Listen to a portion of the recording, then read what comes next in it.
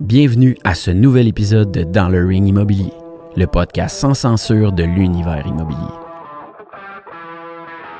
Ce podcast est rendu possible grâce à nos partenaires. AmeriSpec, le service d'inspection de maisons numéro 1 au Québec. Et House Valley, votre service complet de mise en marché immobilière. En direct des studios de la Machine 4771, pour le premier round, dans le coin bleu, le vétéran, avec plus de 20 années d'expérience à titre d'entrepreneur et propriétaire, représentant la compagnie Apiculture, Martin The Humble de la Roseville.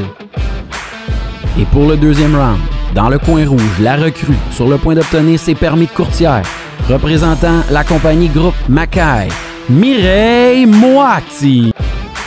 Et à l'entracte en bonus, la capsule techno pour les courtiers ID3. Et maintenant, donnez un maximum d'énergie à nos animateurs, nos courtiers d'expérience, Jean-Sébastien Boiteau et Sébastien Sperano. À vous en studio.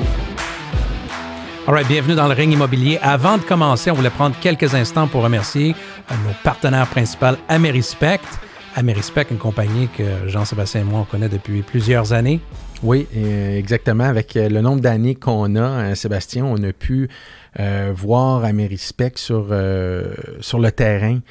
Puis ce que Stéphane, le propriétaire, nous expliquait, ce qui est remarquable, puis ça se suit dans tout ce qu'on peut remarquer d'eux autres, c'est la qualité des inspecteurs qui sont engagés chez AmeriSpec. La constance, la culture de leur entreprise, leur façon de communiquer autant avec les courtiers qu'avec les clients. Je crois que ça devient des partenaires pour une transaction immobilière réussie. Ils se donnent comme mission d'engager des inspecteurs qui ont une expérience de vie, une expérience sur le terrain, sur le métier même des fois, que ce soit plombier, électricien, couvreur. Une forteresse à l'intérieur de leur entreprise. Puis avec plus de 50 000 inspections de faits, il n'y a pas grand scénario qu'ils n'ont pas vu ou vécu. Longue vie et on est très fiers d'avoir AmeriSpec comme partenaire. Aujourd'hui, on a l'honneur de recevoir un entrepreneur chevronné avec une histoire assez spéciale, mais qui se spécialise dans la culture d'entreprise et, on va dire aujourd'hui, culture dans les équipes et les agences immobilières. Exact. Martin The Humble de la Roseville. On nous a dit que c'était ça. Humblement. Bienvenue, Martin. Hey, je suis content d'être là. Ouais. Merci de me recevoir. Merci. C'est drôle, une petite anecdote. Il y a 1 an, Martin était assis ici sur un autre podcast et me recevait. Mais c'est ça, j'étais pas sur la même chaise, par exemple. Ça change la dynamique, là. Je vais t'avouer que j'aime mieux dans l'autre, j'aime mieux dans la sienne. C'est ça, hein? T'es inquiète un petit peu parce que tu sais que ça s'appelle Dans le Ring Immobilier. Je me rappelle ce que j'ai fait de vivre à mes invités. Là. On dirait que je suis comme dans l'autre chaise, moins ça. Ça s'en vient, ça s'en vient. Martin, explique-nous un petit peu le principe de culture d'entreprise, mais apiculture. Puis un petit peu ton cheminement là, comme entrepreneur. Ben écoute, pourquoi que j'ai décidé de m'intéresser vraiment à la culture d'entreprise? Parce qu'à un moment donné, j'ai perdu ma culture d'entreprise. Puis ça m'a coûté 30% de mon staff. Puis je me suis vraiment remis en question. À dire, est-ce que je suis un bon entrepreneur? C'est-tu de ma faute? Parce qu'au début, écoute, c'est jamais de notre faute, là, on s'entend, là. Mais à un moment donné, il faut que tu te rendes à l'évidence. Là. Quand tu parles de premier, c'est une chose. Deuxième, c'est une chose. Quand tu es rendu à 30%, tu as même beau de cacher. Là, mais à un moment donné, tu te remets en question. J'ai fait plusieurs erreurs de parcours qui m'ont amené que même si financièrement, mon organisation allait bien, j'ai été 14 ans à monter une boîte, de triper tous les jours. La 15e année, la même année où je perds 30% de mon staff, je suis en train de vendre mon entreprise. Fait que j'ai compris la corrélation entre la mobilisation envers sa propre entreprise. C'est pas l'aspect financier, mais c'est dans les yeux de notre équipe qu'on le retrouve. Puis quand on voit les yeux de notre équipe s'éteindre, là, c'est incroyable à quel point que ça nous remet en question. Puis c'est ça qui m'a fait vraiment mal. Mais à ce moment-là, j'ai commencé... Le mot culture d'entreprise, c'est un mot, on dirait, qui a été comme popularisé en même temps que la pénurie de main-d'œuvre. On dirait que ça a comme apparu par magie. Puis là, je cherchais quelqu'un qui pouvait m'expliquer clairement c'est quoi la culture d'entreprise. Tu sais, on dirait que la culture d'entreprise, là, tout le monde en veut une, tout le monde veut la protéger, mais personne n'est capable de l'expliquer. À part de quelques slogans, des fois écrits sur le mur, faut aller un petit peu plus creux que ça. Oui, parce que on peut créer des mots, là, les valeurs, parce que c'est sûr que dans les années 80, là, c'était bien bon, mission, vision, valeur, puis si tu n'avais pas ça, ben, tu vas mourir lundi matin. Mais entre moi et toi, écoute, on a visité des entreprises de partout dans le monde. Il n'y a pas une seule entreprise que j'ai pu parler au gars de l'expédition puis me dire « Hey, dis-moi donc, c'est quoi les valeurs de l'entreprise? » Personne n'est capable de me le dire. Fait que ce qui veut dire que c'est pas vrai que les mots écrits sur le mur de la cafétéria, c'est ça qui, en mangeant nos céréales le matin, nous drive pour le restant de la journée. Non, ça, c'est écrit par le Focus Group qui dit à la compagnie, voici les valeurs. Exactement. Puis moi, je dis tout le temps que les valeurs sur le mur de la cafétéria, c'est probablement un concept de designer, ça. Ouais. J'ai l'impression que maintenant, dans les années 80, il y a eu un mur blanc, puis quelqu'un se demandait quoi mettre là-dessus. Il disait, on pourrait mettre 4 mots, ça fait très bien, là, tu sais. Mais concrètement, moi, j'étais un gars très pragmatique. Puis là, je cherchais à ce moment-là, à défaut de me remettre en question, me dire, OK, c'est beau, là, clairement, j'ai un problème avec ma culture d'entreprise, mais y a-t-il quelqu'un qui peut venir m'aider? Y a-t-il quelqu'un qui est capable de m'expliquer clairement? C'est parce que on dirait que le Bigfoot puis la culture d'entreprise, dans le même cours. On a vu des traces à un moment donné dans la neige de tout ça. Mais jamais trouvé le... Mais il n'y a personne qui a vraiment une vraie photo convaincante de ça. Puis c'est là que ça m'a allumé de dire, hey, on peut-tu créer un produit pragmatique qui va encadrer des entrepreneurs, puis que tu vas pouvoir comprendre clairement c'est quoi une culture, comment la mettre en place, comment mesurer l'impact financier sur mon organisation de ma culture. Puis c'est là que ça a mis au monde apiculture. Oui, puis contrairement à des entrepreneurs, habituellement, quand on réalise quelque chose de bien, bien là, on se dit, hey, moi me diriger. Et de ce que je comprends, c'est que toi, tu es en train de te planter, puis tu as dit, non, il y a un manque là-dedans, je veux comprendre. Puis qu'est-ce que tu as fait pour arriver à pouvoir avoir le succès que tu as dans la culture d'entreprise avec apiculture? Pas juste en ayant vécu cette situation-là. Mais la première chose, c'est que je me disais, écoute, il faut être capable, les erreurs que j'ai tombées dedans, je ne suis pas le premier, parce que je vais vous parler tantôt d'erreurs que j'ai faites qui, j'y étais pas conscient à ce moment-là, mais j'attaquais ma culture de plein fouet. Mais l'ignorance fait que tu tombes dans le piège sans t'en rendre compte. Mais je me suis dit, je ne suis pas le premier qui fait ces erreurs-là, mais dans le monde, il y a des entrepreneurs qui ont clairement compris comment ça fonctionne. Puis j'avais entendu parler d'un entrepreneur dans le coin de Las Vegas qui, lui, a acheté une entreprise à 100 millions de dollars.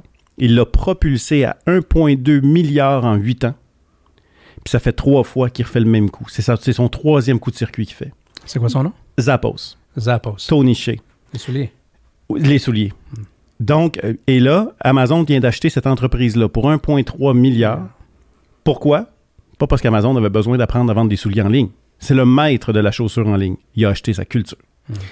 Mais je te laisse aller, là, mais compte pourquoi, ça part de quoi? Comment c'est arrivé? C'était que quand tu visites Zappos, il donne beaucoup de pouvoir aux gens qui font le service à la clientèle. Pour lui, c'est des humains qui ont un pouvoir incroyable sur la satisfaction du client. Ils ont même des budgets à chaque mois qui peuvent investir chez un client. Ça veut dire qu'ils peuvent dire, exemple, regarde, je vais t'envoyer une 2e paire de chaussures. Ça va me faire plaisir, c'est moi qui te la paye. J'ai un budget, écoute, je regarde l'erreur qui est arrivée dans le shipping, ça n'a pas de bon sens, je t'appuie. Ils ont vraiment un budget qu'ils peuvent investir. Je pense que le montant, c'est 500 $. Ceci dit, ils reçoivent un appel à un moment donné parce que la réputation de Zappos dit ils ont tellement carte blanche pour appuyer leurs clients que ça va au-delà du besoin lié directement à la chaussure ou le lien de l'entreprise Zappos. Fait qu'il y a du monde qui sont dans un hôtel à Las Vegas. Ils appellent chez Zappos. Pourquoi? Parce qu'ils essaient d'avoir de la pizza à 2 heures du matin, connaissent pas Las Vegas, dans leur secteur, tout a l'air fermé. Fait qu'en joke, il y en a un, il dit, ça a l'air, t'appelles chez Zappos, puis il te donne un coup de main. Il appelle à 2 heures du matin chez Zappos, ça répond. Il dit, oui, absolument, on comprend dans votre secteur, mais on connaît bien le point, on va s'en occuper. Puis la fille, elle dit même, regarde, elle dit, j'ai un budget, il me reste de l'argent, je vais même vous payer la pizza. Savez-vous c'était qui? C'était des gens très, très proches de l'équipe rapprochée de Jeff Bezos d'Amazon. Et 1 année plus tard, l'entreprise était vendue. Wow. Pourquoi? Parce que Jeff Bezos a réalisé, il a tellement mécanisé les choses. C'est le maître de l'automatisation et de la mécanisation, mais il avait perdu l'humain de son organisation. Et là, maintenant, il a acheté Zappos. Pourquoi? Pour ramener cette culture-là humaine au sein d'Amazon. qui était un besoin qui est toujours là, mais qui est peut-être beaucoup plus véhiculé aujourd'hui. Les attentes sont différentes, peut-être de là 15 ans. L'attente de l'employé ou le membre de l'équipe, je pense qu'ils recherchent de leur leadership un exemple de culture, plus qu'autrefois, non? Absolument. Puis question là, pour les auditeurs qui vont écouter ce podcast-là, ça au moins ils peuvent retenir une chose. La culture d'entreprise, c'est 3 éléments. 1, c'est des gestionnaires qui sont connectés avec leur équipe. Donc, Claude, 56 ans, qui comprend et qui aime travailler avec Carl, 21 ans. Puis ça, en ce moment, c'est tout un défi. Okay? Il y a vraiment l'impact de l'arrivée des milléniaux et le nouveau mindset de l'employé a bouleversé complètement l'univers du travail. Le deuxième point, c'est quoi? C'est une équipe qui travaille avec intensité au-delà de juste la notion du salaire. Carl, j'ai besoin de toi samedi matin. Puis sa question qui suit après, si tu payes tant et demi? Non, c'est pas ça. Ouais. Je vais être là pour le bien de l'entreprise et de l'équipe. Et le troisième point, c'est une personnalité corporative unique et distinctive. Ce qui veut dire, quand je me stationne dans les bureaux de Boiteau, le matin, je suis convaincu d'être stationné dans le meilleur stationnement de mon endroit. Est-ce que nos employés, quand ils viennent travailler le matin, et qui passe devant 22 affiches, nous embauchons. Ben, toutes les fois qu'ils voient une affiche, est-ce qu'ils se posent la question, je ne sais pas si je serais mieux à cet endroit-là. C'est parce que ta personnalité n'est pas unique et distinctive. Fait que ça, c'est vraiment les 3 notions d'une culture d'entreprise qui, après un voyage qu'on a fait à travers le monde, est devenu des évidences. Ça tourne toujours autour de ces 3 éléments-là. Chaque entreprise doit travailler et marteler le point pour être sûr de rien échapper au niveau de ces 3 points-là. Pourquoi que là, Martin a réalisé je dirais pas un rêve, mais ils ont fait apiculture, ils ont fait le Forbes cette année. Fait que tout ce beau succès-là, et là, vous décidez, vous autres, là, de dire, OK, nous autres, on s'en va dans l'immobilier. Qu'est-ce que vous connaissez de l'immobilier pour s'en venir dans l'immobilier? Pour être honnête, pas grand-chose. Mais c'est après avoir travaillé avec ton équipe, Sébastien, tu as travaillé, premièrement, tu es un gars d'avant-garde, tu comprends la notion, on peut investir sur des formations liées à notre produit. Et ça, il y en a en masse. Okay, des formations sur l'immobilier, le produit pur, écoute, c'est pas ça qui manque. Mais de comprendre que dans l'avenir, c'est pas le produit qui va attacher nos gens, c'est notre culture d'entreprise. Comment on fait pour le construire? Puis quand j'ai travaillé avec ton équipe, j'ai trouvé incroyable ce domaine-là, parce que pour vrai, c'est un monde à part, le monde de l'immobilier. C'est une science, c'est une façon de travailler qui est très unique. C'est beaucoup de travailleurs qui sont indépendants dans leur façon de faire, attablés autour d'une marque, d'un brand. Il y a une soif d'indépendance, mais il y a une fidélité à une boîte qui est là-dedans. Je contrôle mes revenus à 100%, mais je dois quand même travailler en équipe. C'est pas évident, là. Fait que là, cette notion-là, pour moi, était... J'ai trouvé que c'était fantastique de découvrir comment fonctionne l'univers de l'immobilier, puis de voir qu'il y a autant de monde dans cette industrie-là. Tu me disais 15 000 personnes au Québec? Au Québec, on est quoi? 15 000? Ça ressemble à ça. Ça fluctue, mais disons qu'il y a une poussée présentement qui va nous amener facilement à ça, là. Mm-hmm. Exact. Fait que définitivement, de dire, écoute, est-ce que ce produit-là, est-ce que dans l'univers de l'immobilier, il y a un produit qui pourrait vraiment travailler et enseigner à des entrepreneurs qui sont dans cette industrie, comment on fait pour garder Carl, 21 ans, motivé, qui arrive dans une industrie qui est probablement une des plus vieilles au monde. Moi, d'après moi, la vente de maison, je serais curieux de connaître l'histoire de ça, mais c'est une éternité. Une des belles et vieilles industries, mais d'arriver avec une nouvelle mentalité complètement. Puis ça, là, je peux imaginer qu'il y a certains CEO, il y a certains patrons d'agences qui se demandent comment on va faire pour fidéliser notre monde à long terme. Bien, souvent, je te dirais, avec un certain recul, les agences qui n'ont pas su rester de façon, comment je pourrais dire, actuelle, c'est qu'ils n'ont pas adhéré à cette nouvelle philosophie, ils ont plutôt resté dans l'ancienne mentalité de turnover, c'est-à-dire on attire beaucoup de monde, on engage beaucoup de monde, c'est comme une porte tournante, le courtier fait son temps, Puis après ça, il s'éteint à petit feu. Puis si je te demande la question, Sébastien, pourquoi tu penses que des agences perdent des courtiers en ce moment en 2021? C'est quoi la principale raison? Présentement, c'est là où est-ce que je te dis, il y a un tournant, où est-ce que plusieurs agences ont fait l'investissement de la culture, de pousser beaucoup plus, pas juste sur le côté peut-être de performance, mais de développement personnel. Fait que là, je te dirais que la raison pour laquelle des agences peuvent perdre des courtiers, des fois, c'est par rapport au territoire, des fois, c'est par rapport au tempérament, des fois, il y a un million de différentes raisons, mais c'est sûr que ceux qui n'investissent pas dans la culture de compagnie sont beaucoup plus portés à être victimes, si on veut, de portes tournantes, là, de portes rondes, où est-ce que le monde rentre puis ils sortent assez rapidement. Je pense que les gens qui ont compris ce besoin ont commencé à investir, puis on le voit, je pense que le timing est intéressant parce que d'une part, il y a les corporations qui ont cette notion de pouvoir l'offrir, mais tu as aussi la clientèle qui ont le besoin. Fait que le match se fait recevoir beaucoup mieux, je pense, peut-être qu'auparavant, parce que la gang de courtiers de là, peut-être 15-20 ans, ils seraient peut-être pas assis à travers des séminaires de discussion de culture. Ça aurait été plus trophées, performance, voitures de luxe, et ainsi de suite. Mais là, tu commences à toucher un point. Je pense qu'une grosse variable qui est arrivée dans les dernières années, c'est que l'aspect financier, jusqu'à la fin des années 90, était un des principaux leviers de mobilisation. C'était le seul. L'argent. Oui. Il y a une génération qui vient d'arriver où l'argent, c'est peut-être le niveau 3, le niveau 4 des priorités. Et que maintenant, vont toujours laisser passer avant la famille et le plaisir. Mm-hmm.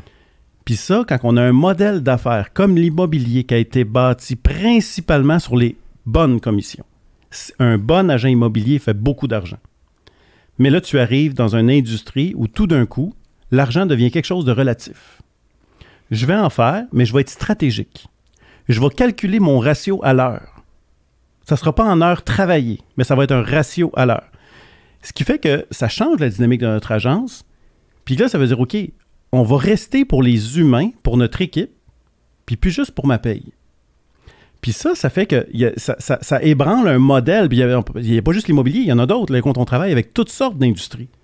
Mais vraiment, les industries, on peut penser aux vendeurs de voitures, on peut penser à l'immobilier, qui est basé sur la commission. Et on ne s'est jamais vraiment arrêté sur la culture d'équipe.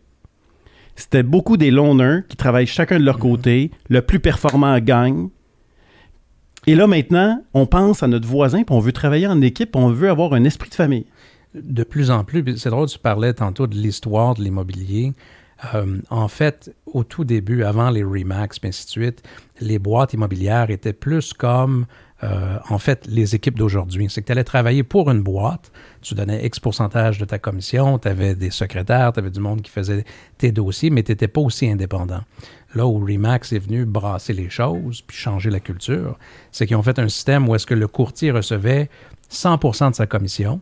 Je comprends. Il était libre de mettre son nom en avant, de développer, puis c'était leur philosophie « everybody wins ». Maintenant, ce qui est comme le retour, si on veut, peut-être du balancier ou du levier, c'est que il y a un in-between. Il y a des gens qui veulent rester indépendants puis qui sont très, très bons, mais il y a des gens qui veulent réussir, mais avec un encadrement.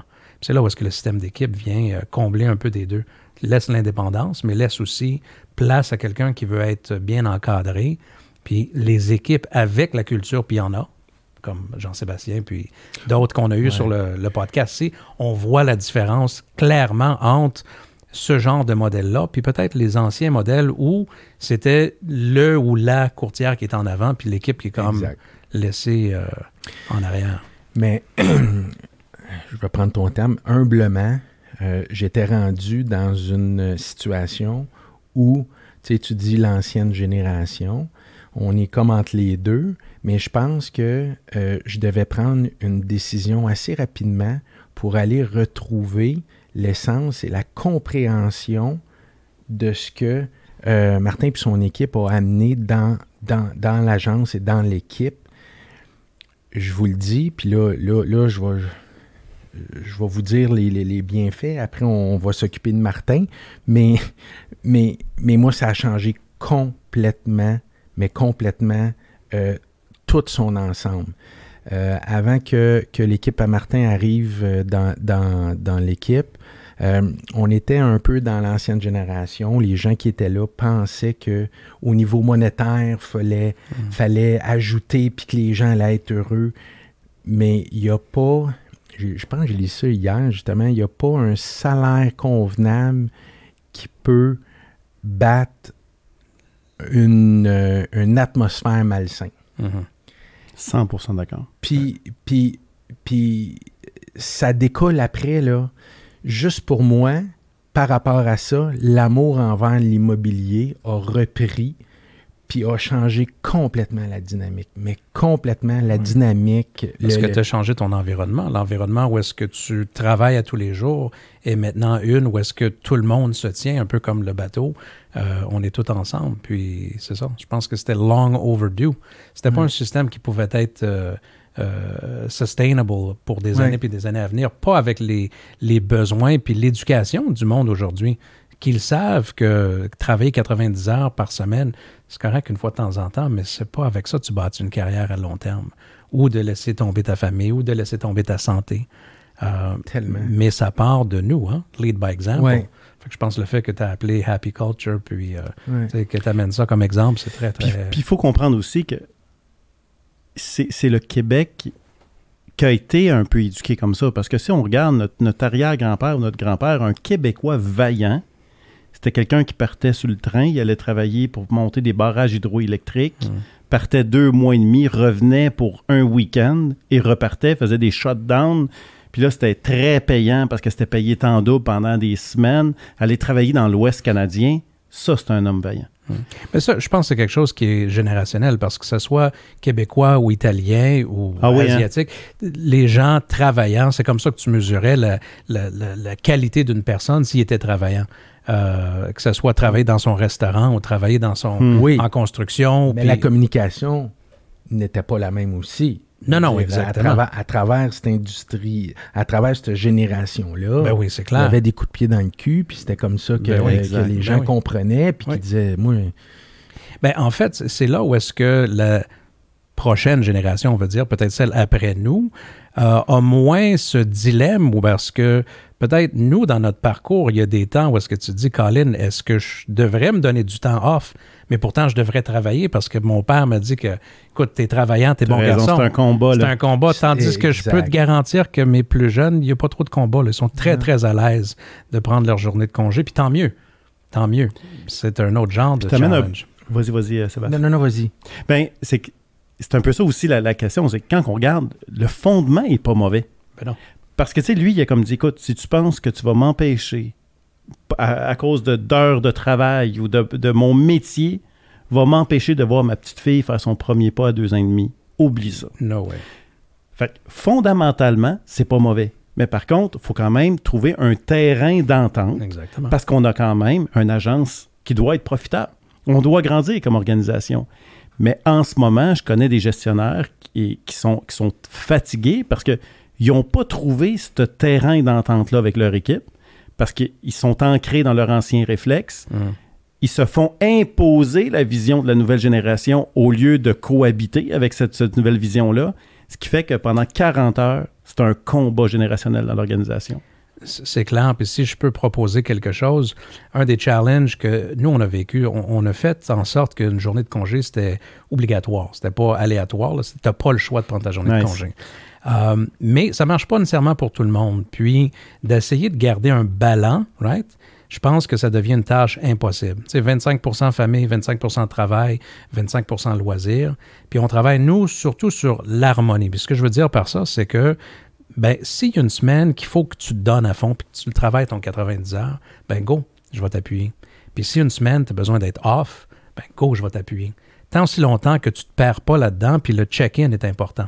La constance du baromètre de où se situe la personne financièrement, mentalement, santé, devient la responsabilité du leader. Puis je pense que c'est ça qui fait que la culture, basée sur l'harmonie de l'être, va être beaucoup plus malléable que d'essayer d'avoir un système fixe pour tout le monde qui dit, toi, tu as besoin de 20 heures de congé ou 30 heures de congé. Ça ne marche pas pareil pour tout le monde. 100% d'accord. Puis tu sais, ça fait une couple de fois que tu utilises le terme leader. Vous savez la différence entre un gestionnaire et un gestionnaire qui a du leadership? Éclaircis-nous. Un gestionnaire, tu le suis, mais un gestionnaire qui a du leadership, tu as envie de le suivre. Fait qu'il faut se poser la question.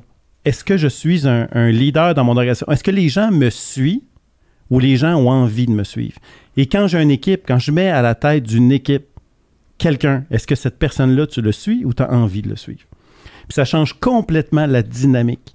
Puis honnêtement, quand on met vraiment des gens qui ont du leadership, que naturellement tu as envie de le suivre, qui sont capables d'inspirer, qui sont capables d'amener à la performance sans nuire à la culture de mon entreprise. Parce que c'est dangereux, la performance. On peut imposer une performance. Mais il y a des gens que tu suis qui vont t'amener naturellement à la performance. Mais c'est là où est-ce que, puis excuse-moi de t'interrompre, la performance peut être mesurée de façon différente pour chaque personne. Puis c'est là que les métriques sont, je pense qu'ils doivent être ajustés. Nous, dans notre équipe, la performance n'est pas mesurée de la même façon pour chaque personne. C'est vrai. Je pense qu'il faut qu'il y ait une performance globale. Comme tu dis, on a une business à rouler, puis quelqu'un qui n'est pas capable de faire une transaction, ben, c'est peut-être pas la bonne voie pour eux, mais mis à part d'un scénario comme ça, l'importance à différents moments dans leur vie d'être performant à différents niveaux. Comme pour moi, mon challenge en début d'année, c'était d'être super performant en tant que parent. Pour être là pour mon gars qui commence au secondaire, puis d'être à ses affaires, puis inculquer des bonnes façons de travailler. Pour moi, ça, c'est une métrique de performance qui n'a pas rapport avec mes ventes. Ben, mais attention. plus que je suis, plus que ça va bien. Exactement. Puis c'est J'aime là la ça. différence entre la génération d'autrefois et aujourd'hui. Oui. C'est qu'aujourd'hui, on comprend que pour bien performer, ben, il faut que tu sois heureux dans ce que tu as En tant que personne. en tant que personne. Ouais. Puis tu sais, moi, ce qui m'a beaucoup réveillé là-dedans, ben Martin, quand il dit que, puis reprends-moi, là, je prends tes mots, Martin, mais on ne voit que le début. Que ça va être en 2035, si tu ne veux pas être dépassé puis t'ajuster à 2035, faut que tu sois dans la Si je peux t'appuyer avec un statistique, JS, en ce moment, de 45 à 55% de notre terrain, de notre staff, est un milléniaux. Ouais. Dans 5 ans, ça va tomber à 85%. Moi, j'ai peut-être un left hook à mettre là-dedans. Ouais. Il y a un dicton qui dit les temps difficiles créent des hommes ou des gens forts. Des gens forts créent des temps faciles. Des temps faciles créent du monde faible. Moi, mon challenge, c'est comment est-ce qu'on va arriver à donner tous ces outils-là sans enlever peut-être le côté où est-ce que, justement, le gars qui a travaillé, ou la femme qui a travaillé 90 heures, qui a fait des sacrifices, arrive à un certain niveau, peut-être à cause de ces genres d'implications-là. Enlève tout ça, mets ça tout rose. Est-ce qu'on donne les bons outils pour quand ça devient difficile? Écoute, ta réflexion est excellente. Mais tu sais, ce que je pense à la base, là, c'est qu'il faut se poser la question. Parce qu'en ce moment, on voit toutes sortes de concepts de travail. Tu sais, là, si vous allez sur Indeed en ce moment, là, puis regardez travailler au Québec, comment ça a l'air merveilleux. Là, on vend des travails, ça n'a pas de bon sens. Là. C'est 5 000 à l'entrée, des tables de ping-pong, des tables de baby-foot, les vendredis payés. Ça n'a jamais été aussi beau travailler au Québec qu'aujourd'hui. Pourtant, on vit la plus grande démobilisation qu'on a jamais vécue. La performance est un des principaux leviers de mobilisation. Fait que de penser que l'humain, de façon à la base, là, que Carl, 21 ans, cherche un endroit où venir se détendre et relaxer et qu'il n'aime pas le stress. La preuve que c'est pas vrai, Carl, 21 ans, qu'on pense qu'il veut vivre, il veut être avec son iPad dans un hamac à la journée 40 heures semaine, il va payer 90$ samedi pour aller faire une Army Race à Tremblant, se promener dans la boîte, passer d'un barbelé, monter des pneus, se pendre après des cordes. Pourquoi? To feel alive. Oui, 100% raison. Ouais. Et aussi, c'est parce qu'il y a la fameuse photo où on sait qu'il va se mettre un peu de boîte dans la face pour être sûr d'être bien sale, puis il va se mettre une médaille dans le cou et il juge que cette photo-là avec ses chums est proportionnelle. C'est une reconnaissance proportionnelle à l'effort qu'il vient de faire. Fait que c'est pas la notion de performance. Au contraire, le milléniaux a soif de défis comme aucune génération précédente. Mais on n'est pas bon pour associer les défis de notre organisation avec nos humains. Bien, pour ça, moi, quand j'ai entendu ce que tu avais mentionné, on a fait transformer notre stationnement en terrain boiteux. Fait que pour rentrer au bureau, il faut qu'il passe à travers ça. Good move. Question. La question uppercut.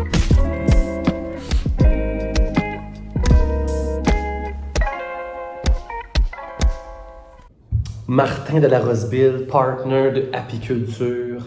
Écoute, pour ma question uppercut dans le ring de l'immobilier, j'aimerais ça que tu présentes à toutes les gens que tu as autour de toi, que tu leur dises la note que tu as eue à l'examen pratique de moto et que tu dises ma note que j'ai eue à l'examen pratique de moto, pas à l'examen théorique, s'il te plaît, quand même. Ce serait ça ma question. Non, pas vrai du tout. Écoute, non, ma question culture, question apiculture pour le ring de l'immobilier posée devant toi, c'est quand est-ce que tu crois que... En fait, c'est une question uppercut pour toi comme pour moi. Là. Quand est-ce que tu crois qu'on va vraiment prêcher par l'exemple dans l'apiculture en faisant nous-mêmes ce qu'on dit de faire à tous les clients qu'on accompagne? Non, c'est vrai. Cordonnier mal chaussé, tout ça.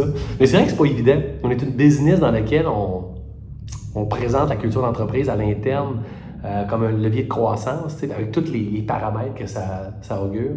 On n'est pas pire. Mais c'est vrai qu'on en échappe une coupe, en toute humilité, il faut se le dire. Comment on va faire pour pas trop l'échapper? Parce qu'on est quand même des gardiens de tout ça. T'sais. Il faut que les gens s'inspirent, entre autres, de nos actions. C'est un peu comme, j'imagine, un agent d'immeuble là, qui présente bien les affaires à ses clients puis qui doit quand même lui-même représenter ce qu'il dit à ses clients. Toi, le genre. T'sais. Alors voilà, c'était ma question qui, j'imagine, t'achève complètement. Tout un uppercut présentement que tu as dans le visage. Oh! Bonne chance pour répondre à ça. Voilà, ça fait plaisir les amis. Salut toute ta gang. Puis oublie pas, là, moi c'est 92, puis toi c'est 75. Salut. Juste pour mettre en contexte le fait de culture, ça fait 3 mois que se sont pas parlé. Ah, c'est ça. Écoute, vous voyez, l'homme, mon super partner PL, il a raison. Puis je trouve ça le fun que mon chum PL nous ramène souvent à ça parce que je suis moi-même parfois l'ennemi de ma culture. Dans le sens que je suis un amoureux de croissance ultra rapide et que j'aime ça. Moi, c'est grisant la croissance. Puis mon chum PL, il me ramène souvent, tu sais, Martin, on grandit vite, mais il y a des humains en arrière qui pédalent en tabarouette. Puis tu sais, il a vraiment, vraiment raison. Nous, le privilège qu'on a, c'est que le fait qu'on enseigne ça, c'est que ça nous oblige à constamment avoir en tête les éléments gagnants d'une culture. Puis tu sais, il a raison, je peux vous donner un exemple. On parle de exemple, l'importance de bien intégrer un nouveau membre à notre équipe. Mais je vous le dis, là, 1 mois à peu près, j'ai fait la pire onboarding de l'histoire des onboardings d'employés au Québec. On l'a fait. Situation arrive, on a des mandats par-dessus la tête. La fille qui devait s'occuper de son intégration, ses 2 enfants sont malades. Arrive au bureau, il n'y a personne. Écoute, il amène vraiment un bon point. On se doit de protéger, puis jamais de prendre pour acquis la culture d'entreprise. C'est tellement fragile. Ça prend des années à monter, apiculture inclus, mais on peut tout détruire en quelques décisions. Mais la qualité numéro 1 d'un bon gestionnaire, c'est l'humilité. Puis si je pourrais répondre à mon partner, comment on va faire pour protéger notre culture à long terme? C'est qu'il faut protéger l'humilité. Pourquoi? Parce que l'humilité, elle nous laisse le droit de se planter. Un orgueilleux, quand il tombe, tout le monde est content. Mais l'humilité va faire qu'on va être capable. Exemple avec ma chum, Kimi, qui a joint mon équipe dans la pire... On n'a respecté aucun des processus qu'on enseigne. Mais l'humilité fait qu'on va appeler Kimi, puis on va rester connecté avec ces gens-là. Puis je pense que si on protège l'humilité, ça va protéger notre culture. Puis on va faire des erreurs, on va l'avouer, mais on va apprendre de ces erreurs-là. Puis je pense que c'est l'humilité qui pourrait détruire vraiment notre croissance. Un thème qu'on voit, on en a parlé avec M. Tardif, de l'humilité et la reconnaissance quand on fait une erreur aux yeux des équipes, des coéquipiers, tellement important de l'aborder rapidement, honnêtement. Puis, exact. Comme tu dis, quand tu tombes à terre puis qu'il y a des gens qui sont heureux, je pense que tu n'as pas fait quelque chose de correct, mais quand tu t'entoures de cette culture, c'est incroyable de voir les gens qui vont faire l'effort pour t'aider à te relever. Exact. Ouais. Mais la ligne est mince, par exemple. Il ne faut pas se servir de l'humilité pour pas se botter le derrière, à mettre en place qu'est-ce qu'il faut pour pas répéter nos erreurs. Toujours le même challenge. Exactement. C'est la parfaite dose d'apprendre, avancer, s'améliorer, mais au mieux des efforts qu'on fait quand on l'échappe, l'humilité est là pour nous pardonner. Mais il ne faut pas se servir de l'effet de l'humilité pour devenir un paresseux culturel. Ouais, non, c'est pas l'idée, là. Juste ça nous en dit beaucoup. C'est une belle passe à la palette d'une culture d'entreprise. Mais je veux juste, avant que tu continues, je veux juste régler mes comptes avec mon partner. Ouais. Au niveau de la moto. Il a quand même poché son test théorique. Moi, je l'ai passé. Oui, mais il n'est pas là pour se défendre. Fait que tu n'as pas le droit de dire ça. C'est toi qui es assis au banc. En parlant de culture, on voit le loyauté. Oui, il y a beaucoup de trahison au sein de la culture, je le vois. Là. Mais là je me mets dans la position de nos auditeurs. Puis pour l'avoir vécu, mais je vais te poser la question que moi, je me posais quand on a commencé à travailler ensemble. C'est de dire, OK, tu as des belles lunettes roses, là, tu penses que tout est beau, tout est facile, ta gang, tout. Tu réponds quoi à ça? C'est vrai, puis je me mets à la place de beaucoup d'entrepreneurs qui se disent exactement la même affaire aujourd'hui. Est-ce que vraiment c'est un investissement rentable d'investir dans la culture? Est-ce que le gars voit clair? C'est-tu vrai que d'investir sur sa culture, ça fait des entrepreneurs amoureux de leur entreprise? C'est-tu vrai, ça? Puis la question est super bonne. Puis, moi, dire, je pourrais te conter mon histoire, oui.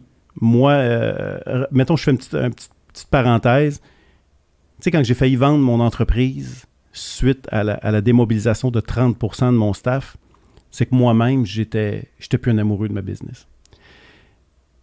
Puis quand on comprend que c'est pas l'aspect financier d'une organisation qui fait que tu deviens amoureux de ton domaine, ça te fait vivre dans le grand luxe, etc., mais que tu es sincèrement amoureux de ton domaine, c'est pas l'aspect financier. C'est de travailler avec son équipe et de faire grandir les gens autour de soi. Si je peux me permettre, peut-être, être amoureux du domaine, c'est important. Je pense que pour qu'une compagnie, surtout dans le contexte que nous, on parle comme courtier, comme agence, comme équipe, il faut qu'il y ait une grande part qui est aussi amoureux des gens. Parce que si tu es pour bâtir une équipe, le domaine en tant que soi, c'est plus mécanique. La vente d'une maison, d'un immeuble, peu importe. Je pense que si tu es pour investir dans Happy Culture, dans la culture d'entreprise, il faut que tu aimes le monde en partant. Là. J'aurais envie de te dire oui. Mais je vais être 100% honnête. Il y a des gens qui investissent en ce moment chez Apiculture. La première raison, c'est parce qu'il manque de monde. OK? On va se dire les vraies affaires. Puis c'est correct, là. C'est qu'à défaut d'avoir plus de ressources, il manque du monde. Tu sais, peut-être que dans l'immobilier, c'est un peu moins pire, mais imaginez une entreprise manufacturière. Il me manque 40 gars. Je refuse des contrats de 40 millions parce que je ne suis pas capable de livrer mes mandats. Il y a des entreprises en ce moment qui sont sur le poumon artificiel. Puis peut-être que vous avez raison, avec une économie extraordinaire, du staff en masse comme dans les bonnes vieilles années d'il y a 20 ou 25 ans, peut-être investiraient pour la culture d'entreprise. Mais aujourd'hui, remet en question leur modèle, leur style de gestion au complet pour dire « Hey, comment on fait pour garder notre monde? » Puis la grande différence, parce que c'est pas nouveau le problème de gestionnaire, puis qu'un gestionnaire perd des membres de son équipe. C'est pas nouveau. Non, ça a toujours été, c'est sûr. Le style de gestion des années 80 nous affecte depuis 90, 2000, on a perdu du monde. Mais la différence, c'est que c'est comme un seau où il y a des trous dans le fond. Les gestionnaires, faute de bons réflexes de gestion, puis d'inspirer notre équipe et de faire preuve de leadership, perdent des membres. Mais c'est pas grave, le robinet en haut, il fournissait en masse. Ouais. Notre fille aux ressources humaines, elle allait dans ses 200 CV d'avance, puis écoute, elle avait même le privilège de demander quelqu'un avec un cégep. Ah, écoute, pas grave, ça permettait de trier. Mais là, en ce moment, la seule différence qu'on a, c'est que depuis à peu près 10 ans, perdre un humain, c'est grave. Fait que là, tout d'un coup, là, on se met à regarder nos gestionnaires. Parce que, là, maintenant, du robinet, c'est des gouttes qui tombent. On a vu notre chaudière d'eau se vider. Là, on est rendu qu'on voit le fond du bocal. Puis là, on panique. Et là, ça l'amène des gens, tout d'un coup, à dire, c'est peut-être un problème de culture d'entreprise. Est-ce que la raison première pourquoi ils viennent, est-ce que c'est vraiment parce qu'ils aiment l'humain? Non. Mais quand ils y touchent, puis ils comprennent après un parcours avec apiculture C'est pour ça que tu es fatigué, puis c'est pour ça que ça fait 10 ans que tu te remets en question comme gestionnaire. Voilà ce qui s'est passé. La clarté amène l'amour de la gestion. Bien, c'est ce que je m'en allais dire. Tu rentres demain matin dans une agence immobilière, le gestionnaire, tu sens que c'est peut-être pas un amour humain, mais c'est plus de dire, là, Martin, viens donc encourager ma gang, là, j'ai besoin d'employés. Tu réponds quoi, toi? Je vais être super honnête avec lui. Je vais dire, premièrement, tu dois faire le parcours, sinon je ne rentre pas dans ton organisation. Moi, je ne suis pas un animateur d'activités sympathiques avec des équipes. Okay? Je ne fais pas du team building. Non. Je fais de la transformation de style de gestion. Fait que ce qui fait que c'est là que je vais voir sa sincérité. S'il me dit, non, Martin, j'ai pas le temps pour ça, mais Caroline, elle va s'occuper de ça, puis elle va t'organiser mon équipe, je vais comprendre. Et je vais comprendre que la raison pourquoi il m'a appelé n'est pas bonne, mais en plus, il ne fera pas l'effort nécessaire pour faire preuve d'humilité puis comprendre qu'il doit changer. Mais ce qui arrive à 98%, ils vont embarquer dans le processus et ils vont se faire prendre au jeu. Puis quand ils vont comprendre avec clarté, ils vont se reconnaître parce que apiculture est extrêmement pragmatique. Mm-hmm. Puis quand je vais parler de choses précises puis que tu vas te reconnaître, c'est là que tu vas te faire prendre au jeu puis tu vas comprendre après que gérer en 2021, c'est le fun en temps. Oui. Mais il faut juste avoir le bon langage, comprendre le langage de notre équipe, puis c'est là que tout gestionnaire a envie d'aimer gérer. Ça s'applique en fait à tous les différents niveaux d'immobilier parce que pour le mettre en contexte, que ce soit pour une agence ou une franchise ou une équipe, que ce soit une grosse équipe ou une petite équipe, je pense que c'est des principes de base qui peuvent s'appliquer très, très bien parce que souvent, ce que nous, on enseigne en fait à notre équipe, right, c'est la capacité de fonctionner avec un peu les mêmes talents, puis il y a beaucoup d'investis pour que le courtier vienne quasiment, sans que ça soit une copie de nous, mais vienne prendre toutes les valeurs, les façons. Puis c'est un investissement de temps tellement important de garder son monde. C'est pas du mécanique où est-ce que tu peux dire à quelqu'un, mais là, pèse tel piton. C'est beaucoup plus relationnel, il y a beaucoup de subtilité. Donc, je pense que ça va encore plus de soi qu'un courtier immobilier ou une équipe immobilière investisse dans sa culture. Parce que la perte d'un bon courtier, d'un bon membre d'équipe peut prendre longtemps à remplacer. Puis ça, on l'a vécu chacun. Puis la fragilité, parce que la fragilité d'une équipe aussi, ça rend les gestionnaires d'entreprise très fragiles dans leurs décisions aussi. Ah ben oui. Ils manquent de courage. Ah, oui. Parce que là, tu te demandes, tu dis, OK, j'ouvre-tu un deuxième bureau? J'ouvre-tu un troisième bureau? J'ouvre-tu en Ontario? Mais là, tu te regardes puis tu sais qu'en ce moment, ton équipe est fragile. Tu ne sais pas qui sont vraiment dans ton équipe, ceux qui vont être encore là dans 5 ans. Puis là, tu as l'impression que là, tu manques de courage. Là, tu paniques. Mais quand tu sens que ta gang est fidélisée, est accrochée à 100%, que tu n'as aucun doute, tu maîtrises l'essence de ta culture, tu deviens extrêmement brave dans ton développement. Puis quand tu as une culture comme ça puis que tu tiens ta ligne, je suppose que Happy Culture va aussi aider le gestionnaire à prendre les décisions difficiles comme quand laisser aller quelqu'un. Absolument. Quand le parcours est terminé. Mais je te le confirme. Puis tu réalises des fois que c'est... Ben, pas tout le... Puis à un moment donné, quand tu le files, puis que tu sais le faire rapidement pour pas faire du grabuge dans ta culture, tu comprends la valeur tellement. Tu t'amènes un bon point, mais moi, je peux le dire. C'est délicat. Ça vous positionne de façon... c'est ça. Tu dois prendre le temps, si tu es pour conseiller quelqu'un de faire certains genres de décisions qui amènent à se départir du monde, il faut le prendre en considération que... Puis, tu sais, on donne un exemple dans notre certification qu'on fait avec les gestionnaires. C'est que si on prend exemple un navire, OK, imaginez qu'on a une chaloupe, là, puis on a 10 personnes. Et en passant, ce que je vais vous parler, c'est vraiment basé sur les statistiques de 2020 de Gallup qui a été faite au Canada. Rapidement, OK, on a 10 personnes, on va avoir une personne, donc 10% de notre staff qui sont des A. C'est des gens qui vont ramer dans la direction ils vont ramer dans la direction de la direction, on s'entend, là, ou dans la direction que le CEO va donner à l'entreprise ou que les gestionnaires de l'agence vont pousser. Tu en as un qui va pousser dans la même direction, il va ramer, il va s'impliquer et qui va avoir la capacité d'influencer des gens avec lui. Mm-hmm. OK? Ça, c'est 10%. Une personne sur 10. En arrière du A, tu vas avoir des B, qui sont 20%. 2 personnes sur 10 dans notre chaloupe, qui, eux, sont des excellents soldats, mais qui ne sentent pas ou ne se sentent pas avoir la capacité ou le rôle d'influencer des gens. Mais tu sais, là, le Claude qui se garde. « Hey, Sébastien, tu t'en vas là, je te suis. » Bon, écoute, moi, là, on tourne à droite, Sébastien, parfait, je te suis. Moi, j'ai confiance en mon chef. OK? 2 personnes. Les A et les B, c'est le dream team de notre organisation. Mais le problème qu'on a, c'est que dans chacune de nos organisations, on a 5 personnes sur 10, 50% qui sont des C.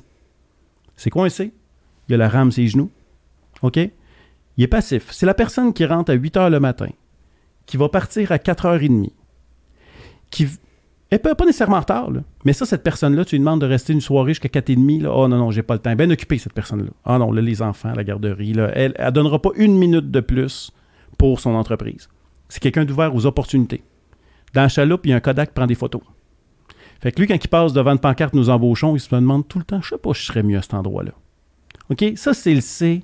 Il n'est pas actif, il est passif. Il se laisse traîner par l'organisation. Tant que ça répond à mes besoins essentiels, je vais rester dans ce navire-là.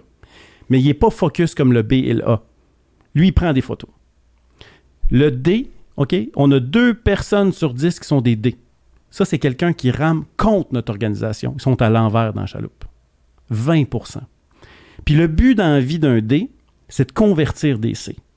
Tu sais, quand on arrive dans notre cafétéria, là, puis on sent qu'il y en a un qui est négatif, puis il chiale contre la direction, puis il voit un C. Tu sais, le C, lui, quand il parle à un B, ah ouais, c'est pas pire. Quand il parle à un D, hop, il revient contre la business. Il est ouvert aux opportunités, lui. Lui, il s'adapte.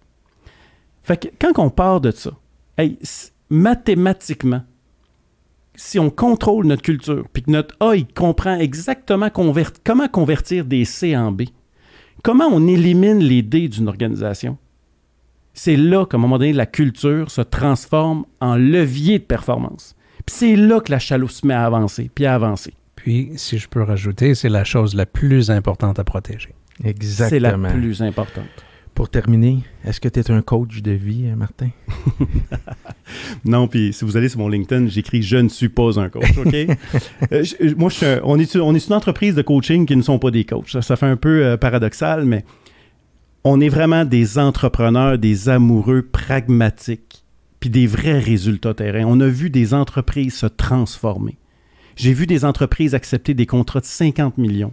Des entreprises qui, en 6 mois, est allées chercher 4 millions de plus de chiffre d'affaires quand ils ont commencé à miser sur leur culture d'entreprise. J'ai vu l'aspect financier, puis honnêtement, oui, on aide des entreprises, mais on apprend autant. Puis écoute, c'est très participatif. Pour moi, c'est des entrepreneurs qui viennent à la rencontre d'entrepreneurs pour co-créer des cultures extrêmement fortes. Et de raffiner votre offre de service au fur et à mesure.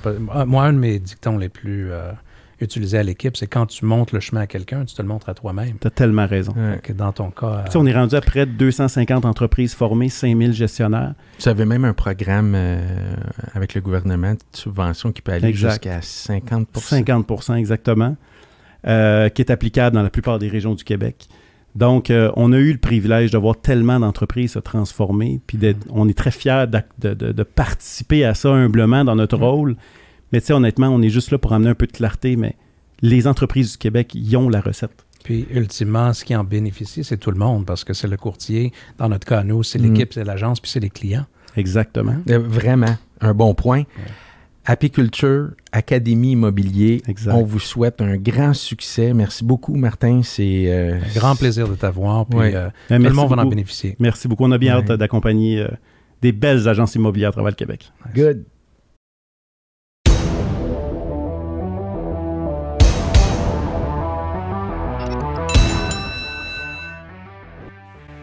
Bonjour, aujourd'hui on va parler de SEO. Une nouvelle capsule, un nouveau terme, hein, on n'y échappe pas. Donc SEO, c'est le Search Engine Optimization, ce qui fait en sorte que vous cherchez sur les réseaux de recherche tels que Google et Bing. Donc là, vous avez fait faire votre site web, vous publiez des vidéos sur vos réseaux sociaux, vous avez des pages sur les quatre grands réseaux, fait qu'on s'approche d'une stratégie numérique complète. Mais là, on veut que notre site web, dans le fond, ressorte dans les engins de recherche. Une des bonnes façons de faire, c'est d'utiliser l'outil de blog qu'on a sur un site web pour créer des articles avec du contenu. Donc ça, Google adore ça, les engins de recherche adorent ça parce que ça crée justement des textes qui sont un petit peu plus longs. Ça crée des occasions avec des mots-clés. On peut mettre des images là-dedans. Donc on n'est plus juste avec une coquille vide, on a vraiment du contenu dans notre site. faut pas se cacher, là, Google et Bing, dans le fond, n'aiment pas beaucoup les sites de courtier immobilier parce que justement, vos listings entrent et sortent tout le temps. Et honnêtement, présentement, c'est un rythme assez effréné. Donc, l'engin de recherche vient voir qu'est-ce qu'il y a comme mot-clé. Il va voir sur une fiche maison, 2 montagnes, cottage à Repentigny. 2 semaines plus tard, déjà, c'est plus disponible, c'est retiré de vos sites web. Donc là, l'engin de recherche cherche des mots-clés. Donc, c'est important de mettre votre secteur ferme en mots-clés statiques en quelque part dans votre site web pour que justement vous soyez capable de ressortir tout le temps dans votre secteur ferme avec des occurrences spécifiques. Et c'est aussi important de tout le temps mettre dans votre pied de page nom, adresse complète et votre numéro de téléphone pour vous rejoindre et que ce soit les mêmes coordonnées que vous mettez partout dans vos réseaux sociaux. Justement, ça va faire en sorte que les engins de recherche vont faire les liens entre le maillage entre ces informations-là et vont donner de la crédibilité à votre site et vous allez remonter encore une fois.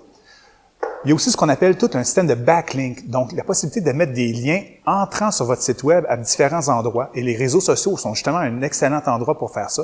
Donc, quand vous faites vos publications, puis vos vidéos, puis vos vendus, puis vos nouveautés, assurez-vous de tout le temps mettre le lien vers votre site web qui va faire en sorte que Google va dire « Hey, ce site-là est intéressant parce qu'il y a plusieurs personnes qui en parlent à différents endroits. » Donc, le système de backlink est vraiment intéressant. On dit les 4 réseaux sociaux, utilisez Google Entreprise avec ça aussi, ajouter peut-être 1 ou 2 occurrences sur Yelp ou des engins de recherche, dans des endroits où on peut mettre des commentaires, et déjà, vous allez commencer à remonter naturellement, vous allez voir. Faites ça cette semaine, on s'en reparle.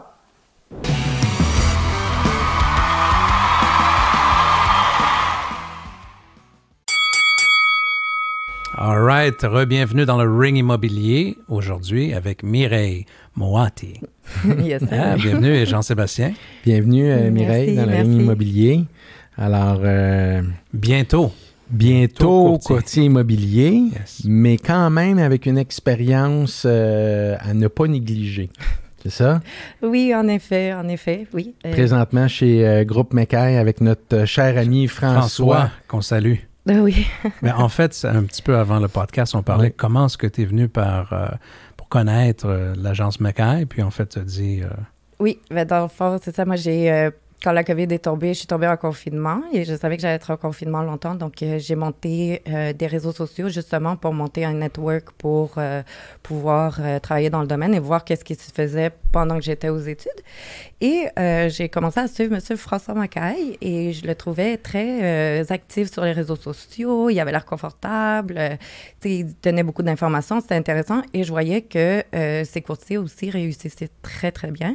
Donc, j'ai commencé à suivre les courtiers de l'équipe Groupe McKay et très rapidement, je me suis rendu compte que ça marchait vraiment bien pour eux. Donc, il y avait clairement quelque chose que François faisait qui était génial et qu'il fallait absolument que j'aille voir qu'est-ce qui se passait là-bas. Puis quand tu l'as rencontré en personne, est-ce que ça ressemblait à ce qu'il projette sur les réseaux? Oui, c'est exactement ce qu'on voit, c'est ce qu'il est. What you see is what you get. Moi, je dirais que François, c'est mieux encore quand tu le rencontres. En personne, oui, c'est vrai. Ça ne laisse pas à désirer. Au contraire, ça l'amplifie. C'est une personne qui est très généreuse de sa personne, de son savoir, de son temps. Mm-hmm. Un bon mentor, puis he's a good guy, il est le fun. Oui, en effet.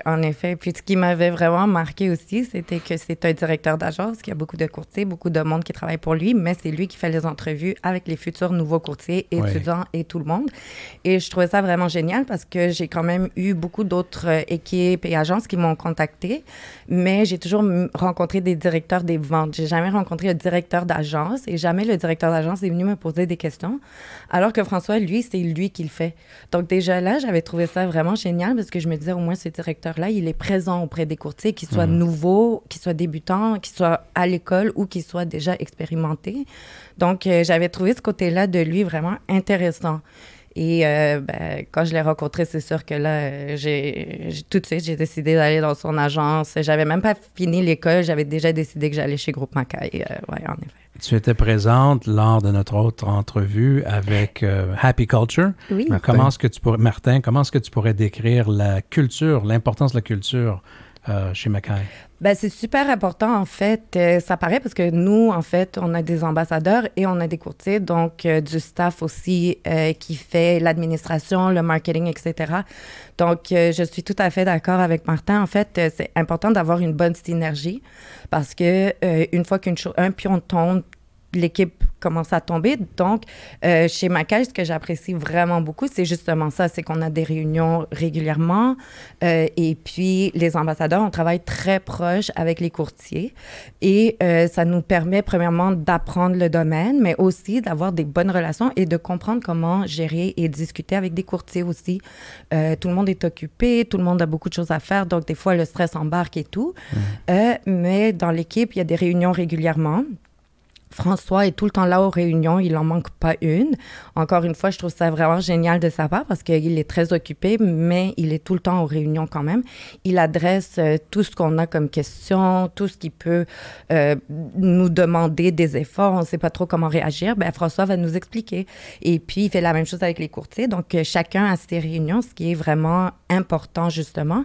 Et on s'assure qu'il y a vraiment une bonne énergie dans le groupe Mackay, dans l'équipe au complet, parce que c'est important que tout le monde s'entende, c'est important que tout le monde travaille ensemble. François fait souvent des analogies on est comme dans une équipe on fait du sport en bateau ou on est dans un ring de hockey. Et donc, souvent, c'est qu'on travaille ensemble, qu'on va dans le même sens ensemble. Et donc, tu sais, il nous explique des trucs qui font qu'on n'a pas de difficulté à comprendre vraiment le mécanisme. Et puis, on s'en rend compte facilement pour que ça marche. Une belle plateforme pour Frank. Tu fais pas mal d'éloges. Mais là, on va parler un peu de toi parce que, en fait, c'est pour ça que tu es ici. Oui. En tant que nouveau courtier, c'est quoi tes attentes? Dans le fond, moi, quand j'ai commencé ça, je connaissais déjà des courtiers. Donc, j'avais des amis qui étaient courtiers, etc. Et puis, donc, je savais c'était quoi le domaine. J'ai travaillé dans beaucoup de domaines différents. Donc, j'ai fait droit des affaires. Après ça, j'ai fait marketing en droit des affaires, développement des affaires, justement. Ensuite, j'ai travaillé, j'ai fait un diplôme en comptabilité parce que j'étais tombée malade un petit peu puis je m'ennuyais à la maison. J'ai travaillé aussi dans les régimes épargne-études. Et ça m'a rapproché beaucoup du courtage immobilier parce que c'est à peu près la même chose. Donc, on est des agents et puis on fait des appels avec des clients. On nous demande de l'information, on leur donne, puis on se présente, on leur présente nos produits, et puis éventuellement, ils choisissent avec quel agent ils vont. Donc, j'avais beaucoup de pratique là-dedans. J'étais très forte. J'ai fait beaucoup de travail en télémarketing quand j'avais 18 ans. J'ai travaillé pour Bell Service à la clientèle. Donc, j'avais déjà beaucoup d'expérience par rapport à ça. Et puis, j'ai vu l'immobilier. Déjà, c'était une passion que j'avais quand j'étais jeune. Et j'attendais d'être à la bonne place dans la vie parce que ça coûte cher de commencer en immobilier. C'est pas quelque chose, puis je voulais pas me planter. Moi, quand je fais quelque chose, je veux bien le faire. Je suis perfectionniste, il faut que ça marche, je suis organisée aussi. Donc, j'avais un plan et je l'ai suivi. Et puis, moi, je m'attends à ce que je roule à fond. Ouais. Nice. Et j'ai déjà des gens, comme je vous ai dit, j'ai montré un gros network et par-dessus mes attentes, j'ai reçu des demandes de gens qui cherchent à acheter ou à louer. D'ailleurs, j'ai un gars qui voulait louer, puis là, il est revenu de France avant que j'ai mon permis. Donc, je l'ai envoyé chez Groupe Mackay, puis je l'ai donné à un autre courtier. Donc, j'ai des clients qui m'attendent déjà. Donc, j'ai vraiment hâte de pouvoir commencer à les aider, en fait. Tu sais que c'est un milieu qui est hyper le fun, mais faut pas rentrer la tête dans le sable, comme on dit, puis il faut pas prendre les trucs à la légère, chose que je comprends que tu prends pas. Mais moi, demain matin, je suis un client. Qu'est-ce que Mireille va m'offrir de plus que les 15 000 courtiers au Québec vont m'offrir? En fait, Mireille, ce qu'elle peut vous offrir, c'est... d'abord, j'ai beaucoup de beaucoup d'expériences différentes dans le milieu du travail. Et puis, une des choses à laquelle je tiens vraiment en tant que courtier, c'est d'aider les gens. Je suis pas là pour... Oui, on est tous là pour faire de l'argent, on s'entend. Il y a personne qui va devenir courtier pour dire « moi, je vais être pauvre ». Non. Mais par contre, je sais que je veux aider les gens. Ça, c'est quelque chose qui me tient à cœur, que ce soit un problème grave, que ce soit un problème moins grave. Je sais que j'ai vu beaucoup de courtiers, donc je sais comment ça marche. Je sais qu'il y en a qui sont très bons, je sais qu'il y en a qui font certaines choses et je sais qu'il y en a d'autres qui font autre chose. Et puis, en sachant tout ça, je me dis, moi, non, je vais pas travailler comme ça, je vais aider les gens. Je veux aider les acheteurs, les vendeurs, parce que des transactions comme ça, c'est pas évident, c'est toute notre vie, souvent. C'est toutes nos économies. Quand on achète une première maison, c'est extrêmement difficile et c'est stressant surtout si on a une famille avec la COVID. Et donc, pour moi, c'est l'accès à mon temps en permanence. Et je sais que on doit être très disponible en tant que courtier, mais en même temps, on doit mettre des barrières pour pas non plus que ça embarque sur nos vies personnelles. Sure. Donc, il faut garder une bonne balance. Ce que je sais déjà quand même assez faire, justement, à cause du domaine des régimes épargne-études, en fait. En fait, moi, peut-être pour rajouter quelque chose, tout ce qu'on a besoin d'apprendre pour être courtier immobilier, il y a un certain côté mécanique, si on veut, côté expérience, mais je pense que 90%, c'est de l'expérience de vie, savoir être intègre, et surtout dans ton cas, tu as l'air d'être très passionné. Fait que c'est sûr que quelqu'un qui fait appel à toi peut compter là-dessus. Puis je pense que c'est une belle force que tu as de vouloir bien encadrer ton monde, aider, puis réussir. C'est un beau mélange. Ouais. Je suis pas inquiet pour toi. Oui, j'adore le domaine. J'ai commencé comme ambassadrice, donc je gère les... Ça veut dire quoi, ambassadrice? Ambassadrice, en fait, c'est je fais des appels. Il y a des clients qui demandent des informations. Donc, moi, je les appelle, je les contacte pour savoir qu'est-ce qu'ils désirent, qu'est-ce qu'ils recherchent, savoir quand est-ce qu'ils veulent acheter, quand est-ce qu'ils veulent vendre, est-ce qu'ils veulent une évaluation gratuite, et donc à cibler leurs besoins. Et puis, donc, comme ça, j'apprends à justement bien écouter le client, cibler ses besoins, c'est super important parce que je l'ai vécu. J'ai acheté ma première maison il y a plusieurs années avec mon mari, et puis on a eu un courtier justement qui n'avait pas bien ciblé nos besoins, qui nous emmenait un peu partout. Et ce que j'avais remarqué, c'est que pour lui, tout ce qu'il voulait, c'est nous vendre une de ses propriétés. Et donc, quand j'ai vu ça, j'ai dit à mon mari, OK, tu vas lui dire merci pour ses services, on va passer à quelqu'un d'autre. Parce qu'on allait voir des trucs et je me disais, non, c'est pas ma première maison, je peux pas. Donc, ça m'a appris ce que je voulais pas faire à mes futurs clients, justement, parce que non seulement c'est une perte de temps, c'est une perte d'argent. Et puis, des fois, on se sent comme client forcé. Et je trouve que c'est pas la bonne approche parce que le client ne sera pas heureux après. Et je pense pas que la relation avec le client finit après la transaction parce qu'il peut y avoir d'autres choses qui vont en ressortir. Ouais, c'est quoi, Mireille, tu penses, le défi auquel tu vas être appelé dans l'immobilier? Je crois que le plus gros défi auquel je vais faire face, c'est de rester un peu plus... me protéger un peu mes sentiments parce que quand je vois quelqu'un qui a vraiment des problèmes ou, tu sais, qui vend parce que ça va mal et tout, faut pas que je me laisse prendre là-dedans, dans le fond, parce que mes sentiments ont tendance à embarquer, tu sais, puis...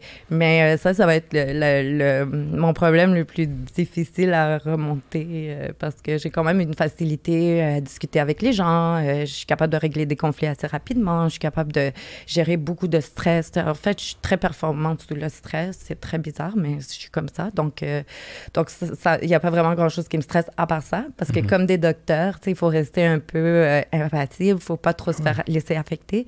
Donc, ça va être mon plus gros challenge, en fait. Un ballon entre prendre ça personnellement puis avoir du cœur. Tu peux avoir du cœur, mais il faut savoir faire ses limites. Puis, voilà. Mais je pense avec le temps, ça aussi, ça s'apprend, ça se développe. Puis ça se varie, c'est du cas par cas. Exactement.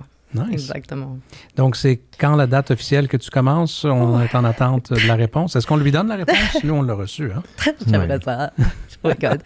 Donc, j'ai fait mon examen le 16 et 17 septembre et je crois que l'attente est beaucoup plus stressante que l'examen lui-même. Oui. Donc, j'ai vraiment hâte parce que, sérieusement, j'ai étudié fort. Je suis quelqu'un qui s'est vraiment mis aux études. Tu sais, c'était 100% en ligne, donc j'ai vu les autres étudiants, comment ça manquait.